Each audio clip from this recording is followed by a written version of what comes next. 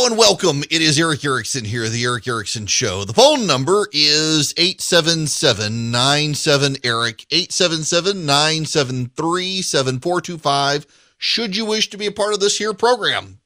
Glad to have you. You can always follow me on social media, EW Erickson. You'll like me best on Instagram. It's my favorite. EW Erickson, Instagram, Facebook, YouTube, Twitter. I'm sure there are plenty of other places. EW Erickson. You can always email me, eric@ewerickson.com. Go to ewerickson.com. I'm ubiquitous. There's a story in the Washington Post that I think actually explains some of what's going on here. The jobless situation in the country is more complex than a lot of people like to talk about.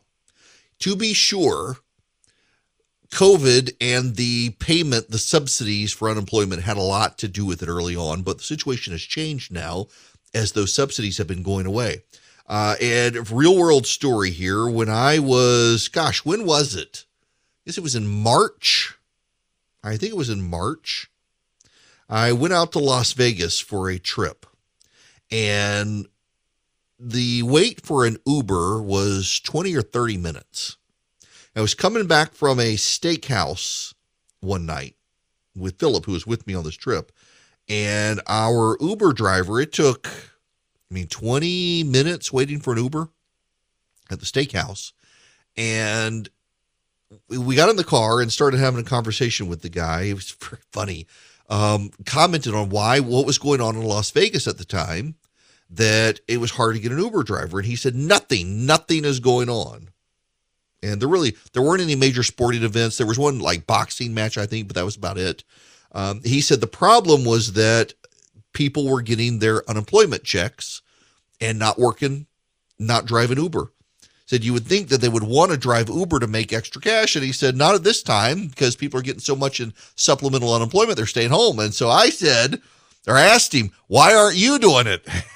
His answer, and I am not making this up, his answer was, and I quote, because I like steak and hookers. I'm not making that up. That was his actual answer. That's why he was driving Uber, because unemployment does not pay enough to feed his habit of good steak and hookers. I was not expecting that answer, to be quite honest with you. There were a lot of answers I was expecting, but I was not expecting that. It was insight into this entrepreneurial Uber driver and why he needed to drive. But as we've gone on, the unemployment subsidies have started fading away. And yet we're still having this great discombobulation in the country. And one of the reasons we're having the discombobulation is one that progressives never expected and don't like. Moms who were in lockdown with their kids realized they enjoyed being with their kids. And it really is disproportionately women, not men. It's not that men don't like being home with their kids, but many of them feel obligated to work. And the moms are realizing after Zoom classes with the kids and how terrible it was that they could do a better job with their kids. And they've become more invested in their kids' education than they are in their work. So a lot of them decided to stay home. There's been a fall off in women in the workforce as a result. Now, the Washington Post today has a story about Liberty County, Hinesville, Georgia. Liberty County, Georgia. Let me give you the precise locations for Liberty County. Liberty County, Georgia is, Fort Stewart. It's south of Savannah. Hinesville, it's the Fort Stewart area there. There's a prison system there as well. The Washington Post has this story that kind of shows you the full data and extent of how COVID has shaken up the workforce. It's not just moms deciding to stay home with their kids, which is actually a good portion of the data, that they realized they could do it. They realized they could make ends meet. They realized that it was good for their kids. And so they've done it, but it's others as well. And it's having a spillover cascading effect. Let me just read you the opening up here. Maggie Town quit her job as a hotel front desk manager because the pandemic taught her she could squeeze by without her paycheck. Now home with her kids, Town says her life is much improved, but at the La Quinta hotel she left, an exodus of housekeepers and front desk workers forced owner Hasit Patel to close the swimming pool and fitness center and sharply reduce room cleaning. Fannie Lou Bruton left her job as a cook because she didn't want to be around as many people anymore. She realized, she said, that I did enough. She delighted that the coronavirus pandemic drove her into retirement. But at Isola's Country Cafe, where the staff has plummeted from 42 to 12 workers, the owners had to eliminate breakfast, slash their hours, and shut entirely on Sundays.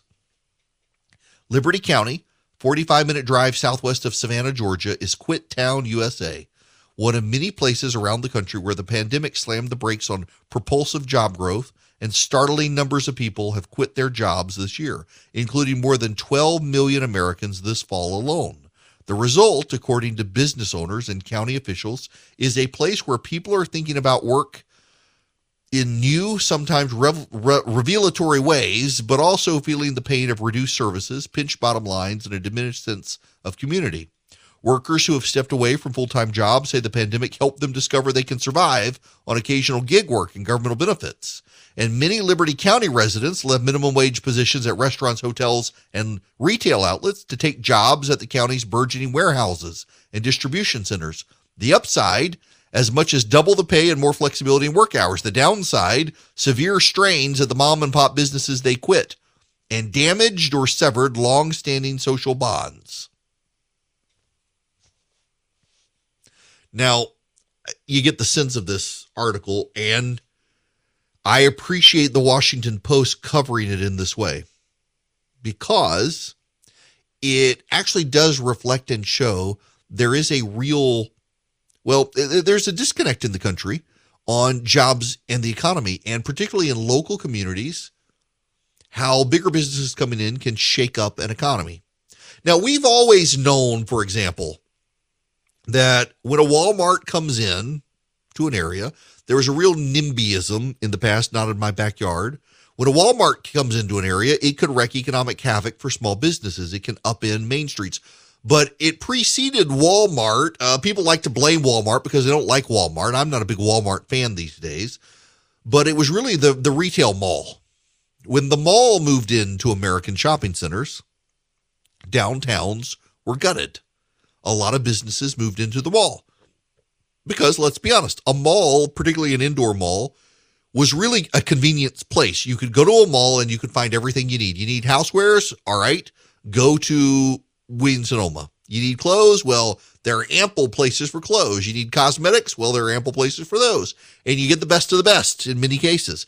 And you don't have to go from store to store to store to store to store in a downtown area.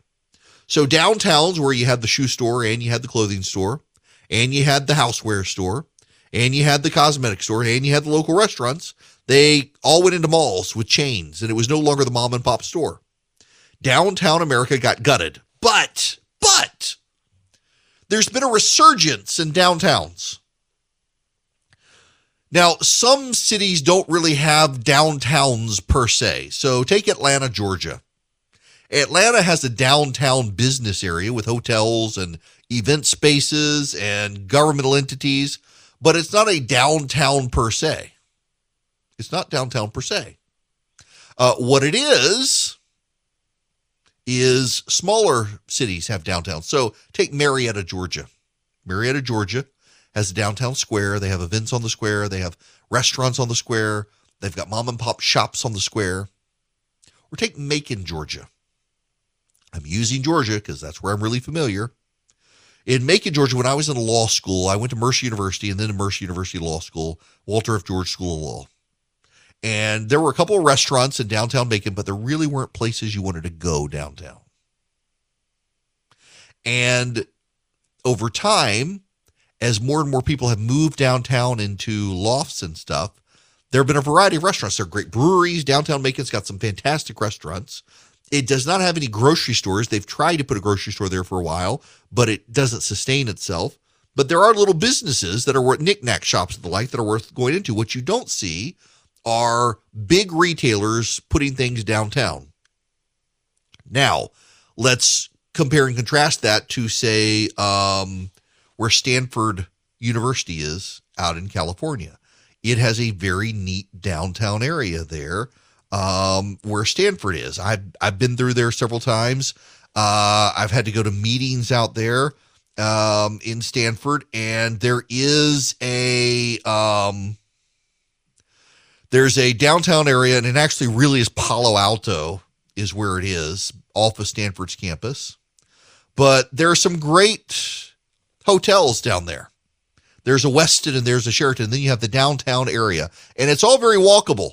And it's like an outdoor mall, but it's downtown Palo Alto. There's an Apple store there. I'm looking on the map now. There's a Van store. There's your Verizon store. There's your Restoration Hardware, a West Elm. There's your T-Mobile store. There's your McDonald's. There's your Starbucks. There's your CVS. But it's all a very walkable downtown. And they zoned around it there.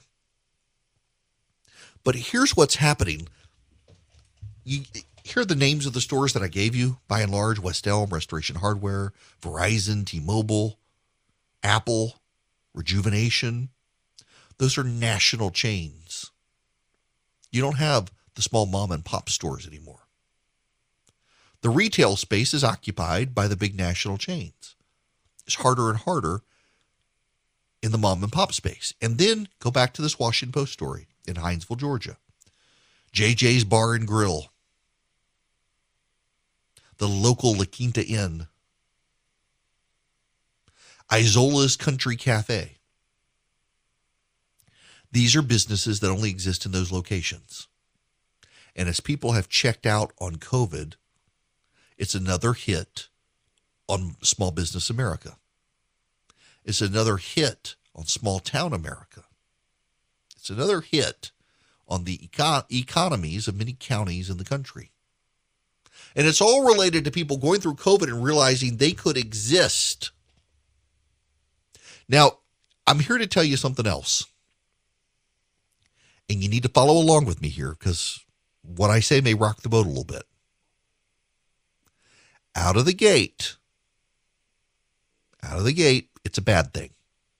It hurts. But long term, I'm not so sure it's a bad thing. Certainly, the economies of scale will have to adjust. Certainly, our ability to go out to restaurants and have the restaurants there we want, that's what I'm most worried about, is the restaurant industry, where we all have our favorite little restaurants, and if they don't have enough workers, they close down. But is it really a bad thing that mothers realized because of COVID, you know what? I can give up my job and my family can still make ends meet. We don't have to keep up with the Joneses anymore. I can be invested in my kid's school. Now, when you say these things, people immediately run towards sexism. Oh, you think the mothers should stay home with the kids? Actually, I think the data shows that having a parent, regardless of which parent it is, staying home with the kids, your kids get a leg up on everyone else in society. So is it a bad thing in a time that our public school systems are collapsing, our schools are failing, that people are looking at COVID and saying, you know what? We can make do without this extra job. We can do it for the kids. We can have more family time. I don't know that it's a bad thing. Now, it certainly sucks to begin with, and it sucks if you're in business and you got to close because you don't have people working. You don't have people coming in. You're not making ends meet. Yeah, there's terrible economic fallout there. But that's the short term. What about the long term, where suddenly we're rebuilding families and we're having parents, one of them home with their kid, re-engaged in their academic achievement? Long term, the reassessments in society might actually do us well, and maybe we should acknowledge the short-term chaos, headache, and heartache, but also understand that this might actually get us something we need as a society for the long-term perpetuation of our society.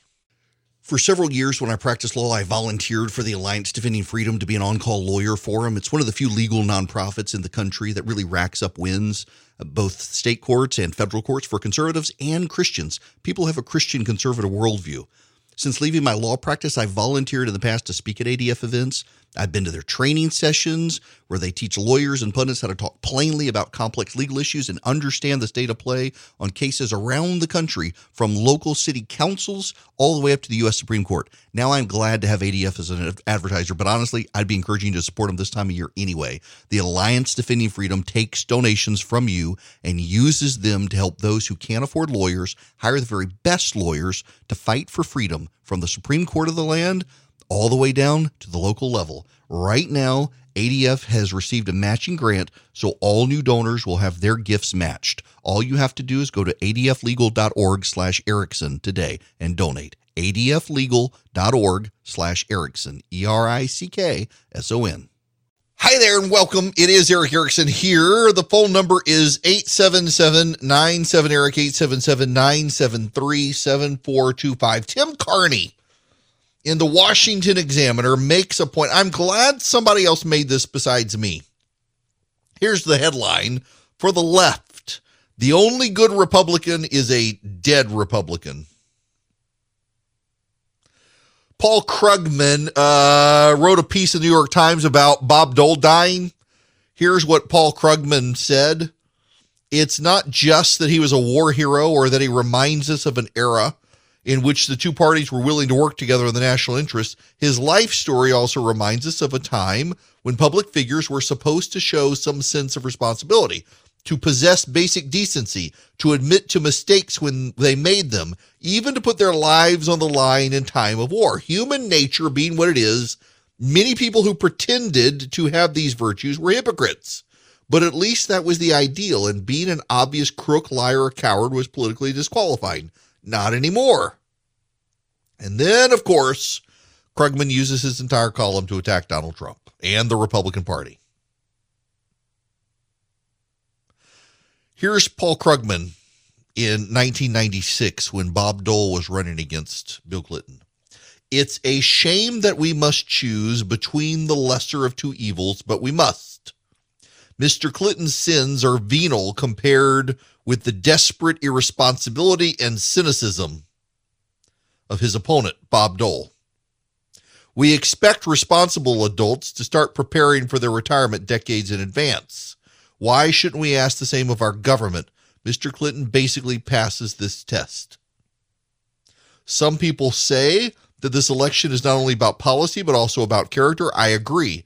But when I look at Bob Dole, I see a man who, for the sake of ambition, would choose to gamble with the very solvency of our country. Mr. Dole deserves to lose. I mean, we see this all the time, don't we? I have said for years now, in fact, I've written this all the way back in 2017 and said it on radio, that the moment the Republicans nominate someone not named Donald Trump, the media will take the position of, well, you know, we hated Donald Trump, but at least we knew what we were getting. This guy is crazier and worse than Trump. This person's terrible. You know they're going to do it. You put a DeSantis on the ballot, and, well, you know, Donald Trump is bad, but look at all the people who died in Florida because of Ron DeSantis. Or Josh Hawley. We know Donald Trump was bad, but Josh Hawley knew better and still raised his fists to the crowd on January 6th. You know what's going to happen. Or look at Mitt Romney, who is alive, but Mitt Romney was vilified as a Republican presidential candidate. Binders full of women, people. But then he voted for Donald Trump's impeachment, and he's a hero. Until he came out and opposed raising the debt ceiling. And then he's vilified again. The moment he dies off, he will be the patron saint of Democratic contempt for Republicans. George W. Bush as well. I mean, they still hate George W. Bush to a degree, but they like him a whole lot more than Trump. And they can always say, well, you know, George W. Bush was a madman who wanted to conquer the planet, but at least he wasn't a racist. And then, of course, there's John McCain. My gosh, the love of John McCain from the left right now. They always do this, and we should remember it. We should largely remember it because it means we can't take what they say about sitting Republicans seriously, because they always do this. But this time, they're really super serial. Whatever. When we come back, The Democrats, well, I hated to make all-day show political, but there's so much news out there. And the Democrats, they say they're backing Biden for 2024, and they're begging him not to run. It's the holidays. You deserve a gift that keeps on giving you joy and comfort every day, all year long, a gift that looks as good as it feels, and a gift that will actually pay for itself in terms of how much more productive you'll be at work. Let me tell you guys, just forget a script on X Chair. I had one of those really expensive multi-$1,000 desk chairs, and I loved it. And I wasn't sure about the X Chair. But my gosh, now I've got the X Chair and I can't go back. I had to give the other chair to my wife. The X Chair has a built-in massager. It's super ergonomic. I love mine. It's got the massage chair. It can get cool. It can get warm. It can warm my back while I'm sitting in my chair. Your office chair can't do that. It's the perfect time to buy the X Chair. And here's their holiday gift to you. Save $100 off your X Chair just by purchasing it at xchaireric.com now. That's the letter X Chair, ERICK.com. X Chair has a 30-day guarantee of complete comfort. You can finance your purchase for as little as $30 a month. Go to xchaireric.com and save xchaireric.com. Welcome. It is Eric Erickson. The phone number is 877-97-ERIC, 877-973-7425 if you want to be on the program. Events change things. I say this regularly. It is not my quote. I believe it was Harold Macmillan, the British Prime Minister. A young man asked him after his victory what would throw him off his game, what would disrupt his agenda, and he said, events, dear boy, events. Events change things. You know, if I produce swag for this show, something will have to say people are stupid, and the other will have to say events change things. Because I say those two things probably more than most things on this program. People are stupid and events change things. I stand by both statements. Let's focus on the events. The American media is gearing up to cover campaign 2024. We're not even out of 2021 yet. And we have to get through the 2022 midterms first. And events change things. 2022 could change the outlook for 2024. There is a sense that if President Trump can in some way be stopped in Georgia from getting David Perdue the Republican nomination, that would somehow obstruct him in 2024. I don't know that that's the case, but perhaps. I'm still not sure, given the age he will be, that he runs in 2024, but events can change things. The New York Times says Democrats are solidly behind Biden. There's no consensus about a plan B. Addressing reporters at a meeting of the Democratic Governors Association in New Orleans, Governor Roy Cooper of North Carolina gave an emphatic answer when asked whether he expected President Biden to seek a second term and whether he believed that was in the best interest of his party. I do, and I do, Mr. Cooper said on Friday, adding, I fully expect him to seek re-election and I will support him. And in fact, we're going to win North Carolina for him.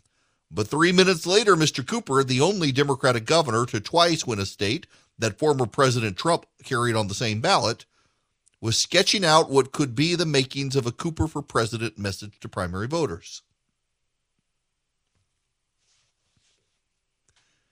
The Democrats don't have a plan B yet. They need a plan B because it's not going to be Joe Biden. Joe Biden is already too old. It's starting to show, by the way. I mean, you can't help but I have been more hesitant than most in the conservative sphere on talk radio and television from pointing out the slips and the flubs and the ridiculousness. And I've done it some. And it's not to ridicule Joe Biden. It's to point out that Joe Biden is not the Joe Biden of just 4 years ago. There has clearly been a mental turn for Joe Biden, a mental and physical turn for Joe Biden. And it's just the reality. And the sooner people accept it, the sooner people realize there's got to be more moving on. By outside pressure from autocrats, not to assert that any one of our democracies is perfect, investing in our own democracy, supporting our partners. We pursued a broad-based agenda, a true active consensus between Democrats and Republicans in our country. And soon, I hope to sign into law a bill we call the Build Back Better plan. Provide baselines for accessing the ballot box, and just evaporates confidence that the people must need to have in their government. And today I'm proud to launch the Presidential Initiative for Democratic Renewal, which will focus efforts across our diplomacy and foreign assistance programs to bolster democratic resilience and human rights and globally. We're going to launch new programs to help connect anti-corruption activities, empowering the LGBTQ community, working and work organizations. And we're going to stand up 2 rapid response cross-cutting initiatives and the Partnership for Democracy program. I'm so looking forward to a productive session and discussions that we'll have over the next 2 days. Mr. President, thank you so much for kicking off the Summit for Democracy. Yes, that was edited up. Yes, it was a montage. But yes, you get the point. He's mumbling, he's slurring, he's coughing, he's getting confused. The LGBTQL community plus community, among others, they got a problem on their side. And unfortunately, a lot of people in the media who are so scared of a resurgence of Donald Trump, they don't want to talk about any of this. And part of the problem, you need to understand this, and it's a legitimate issue here. Part of the problem Democrats have is that by their use of the press to silence anyone who points this stuff out, they actually make the problem even worse. When you scream about it so much, it causes people to notice there's something not right there. And there is something not right there, and you could hear it. And what makes matters worse for the Democrats is 2 words: Kamala Harris. Kamala Harris is a terrible politician. Peggy Noonan on Friday in the Wall Street Journal had a column about this, and she is being excoriated for what she said. And she said nothing out of turn. She said nothing wrong. She's being accused of racism and sexism. Peggy Noonan, for those of you who do not know, wrote Ronald Reagan's major speeches, including his speech about the Challenger disaster. If you've never heard Ronald Reagan's speeches about the Challenger disaster, it's actually a master class in public speaking. And she wrote that speech for him. She knows what she's talking about. She understands people. This is Noonan. I trace Harris's decline to when she went to Guatemala and Mexico in June for meetings on immigration. Near the end, in what should have been a highly prepared meeting with the press, she launched into a sort of mindless ramble in which she kept saying we have to find out the root causes of illegal immigration. She said it over and over. My trip was about addressing the root causes. The story that I heard and the interactions we had today reinforced the nature of these root causes. So the work that we have to do is the work of addressing the causes, the root causes. There's no one in America, including immigrants, who doesn't know the root causes of illegal immigration. They're coming for a better life. America has jobs, a social safety net, public sympathy for the underdog. Something good might happen to you here. Nothing good was going to happen at home. That's why immigrants are coming. Studying root causes is a way of saying you want to look busy without doing nothing. Her supporters grouse that she's criticized because she's a woman. They see sexist overtones and gender dynamics. This was echoed in this week's Washington Post piece. Her defenders say criticism is steeped in racism and sexism. She faces a double standard for women who are ambitious, powerful, or simply unafraid to appear strong in public. But she doesn't seem strong in public. She seems scattered and unprepared. Her real problem looks more like this. And this is what has Democrats fuming about Peggy Noonan. She writes this: Kamala Harris loves the politics of politics too much and not the meaning. When people meet with her, they come away saying that what she cares about is the politics of an issue, not the issue itself. But even as she's obsessed with the game of national politics, she's not so far particularly good at it. When she sought the Democratic presidential nomination in 2020, she spectacularly flamed out. And then there's this bit of wisdom. Kamala Harris came from a generation of California Democrats who never even had to meet a Republican. So great was their electoral dominance. It was too easy for them. She only had to speak Democrat, only had to know how they think and put together party coalitions. But half or more of the country is conservative or Republican. She never had to develop the broad political talents to talk to them too. Holy moly, she's right. She's absolutely right. Kamala Harris has never had to engage with Republicans. She's only been in the United States Senate since, 2017? So she doesn't know Washington. She doesn't have the experience. And she keeps screwing up. It's a real problem if you're a Democrat because Joe Biden can't run in 2024. He just can't. He's too old. And his successor is too incompetent, which means the Democrats will, after one presidential administration, will have to go into a free-for-all like Republicans. And the Republicans, meanwhile, are gravitating towards Ron DeSantis. You know, there's polling out that only 34% of Democrats want to have Joe Biden run again. What I think is the more notable data point is that only 60% of Republicans want Donald Trump to run again. Now you're thinking, as many people in the press are, oh my gosh, 60%, that's strong. Except right after the election, it was 90%. So it's fallen 30 points.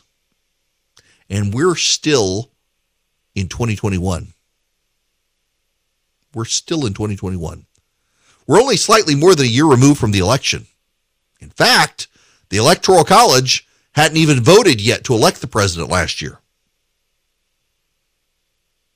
And he's down 30 points on should he run in 2024.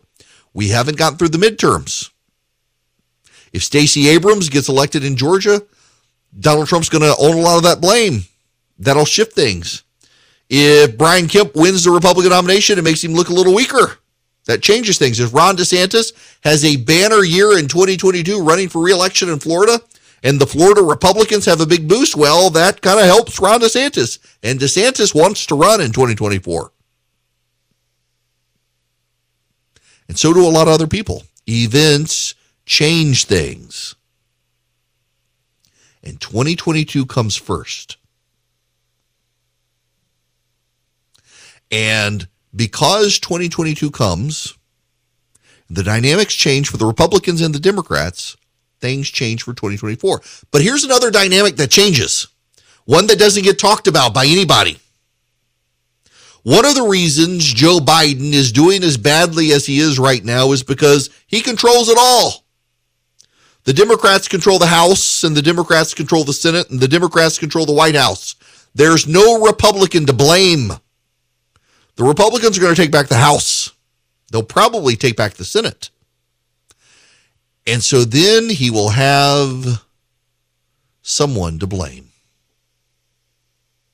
My question, though, is, will the public blame the GOP? And I don't think they will. And here's why I don't think they will. Because the media has been blaming the Republicans for so long now about everything. And the blame game won't change. So when they blame the Republicans for inflation, they blame the Republicans for the virus, they blame the Republicans for crime, they blame the Republicans for everything. Or at least they've refused to blame Antifa, Black Lives Matter, and the like. That's not going to change even after the Republicans take back. And it's already gone. It's gone over everybody's head. It's fallen on deaf ears at this point. So when the language of the blame game doesn't change, I don't know that the public buys it. But also there's this. More and more, despite White House rhetoric to the contrary, I don't think Biden is going to run in 4 years. If he does, he's not going to be out on the campaign trail. He's going to do a living in his mama's basement campaign like he did last time. Except not his mama's basement, his own. And you're going to have a dynamic Republican out there campaigning with large crowds. That sort of stuff ultimately matters. 2020 was about the public turned on Donald Trump. They didn't like him. They might have liked his policies, but they didn't like him. And now the public, they don't like Joe Biden either. They don't even like Joe Biden's policies. They liked Donald Trump's policies. If the Republicans put up someone who's not Trump with Trump's policies, that person has an advantage. But again, events change things. We don't know. What we do know is it's not a good look for Democrats that in 2021, even before the midterms, they're already considering their 2024 options and don't look like they like what they see. That signals they know they're lost in 2022. It's on cruise control at this point. And their real threat is what happens after 2022 that gets them into 2024. There are all sorts of warning signs for them, and none of them are good. Now, there's a sign for you. A buddy of mine yesterday was at my house, and he had an ozone emitter generator that he had to put in his wife's car for a reason.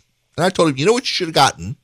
You should have gotten the Eden Pure Thunderstorm, because instead of rigging up this contraption and a hose and sealing a window and sticking a pipe in the window, you could have just gotten the Eden Pure Thunderstorm, and you can run it in your car. It works great. It eliminates odors. You can run it in your basement. You can run it in your upstairs, your downstairs, and right now you can get 3 of them, or you can get 3 of them and pass them off to 3 different friends, and you save $200. You get them for less than $200, and you get free shipping. You go to EdenPureDeals.com.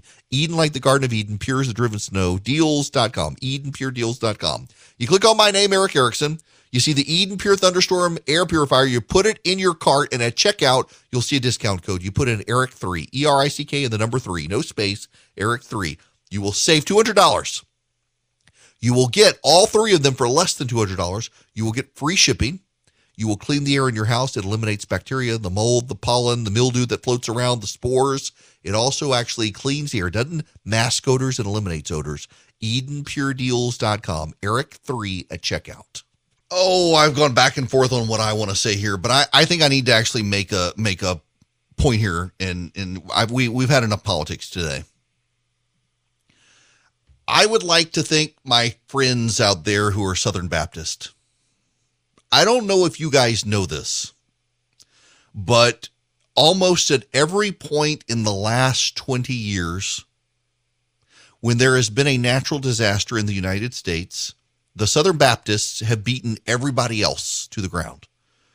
And there's no joking here. I'm not being flippant here. And it's remarkable that after the storms hit Kentucky and so many lives taken, homes and businesses destroyed, it was the North American Mission Board for the Southern Baptists who were the first boots on the ground.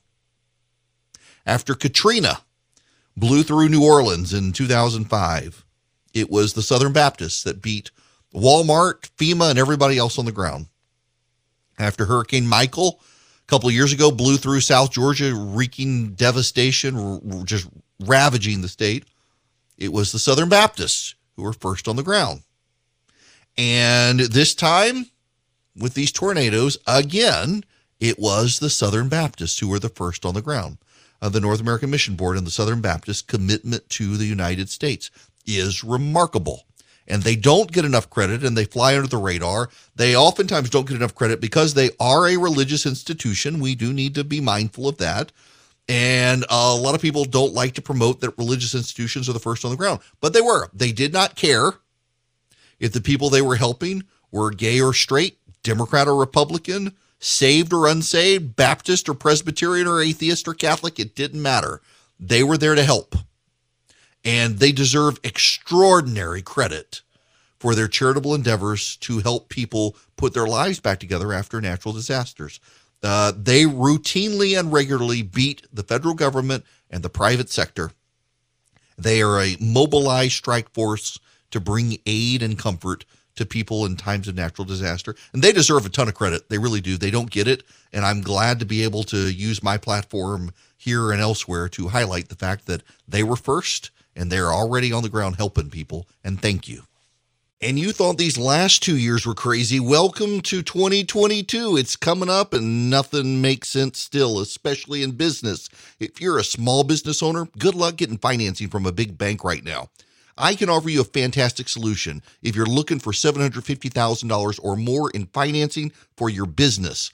First Liberty Building and Loan. Let's say you want to buy a new building or you want to refi existing debt or you want to buy a company. Basically, you see opportunity for your business to grow, but you've hit a wall with the mega banks getting financing. That's where First Liberty Building and Loan and my friends, the Frost family, come in. They solve small business financing problems better than anyone I've ever seen. They say yes, where big banks say no. It's that simple. Look, just do this. Spend 10 minutes with them. Call them, First Liberty Building and Loan. Say Eric sent you. In 10 minutes, you'll know if you're a good fit for their program. Go to firstlibertyga.com. That's firstlibertyga.com. They help small businesses nationwide in all 50 states. firstlibertyga.com.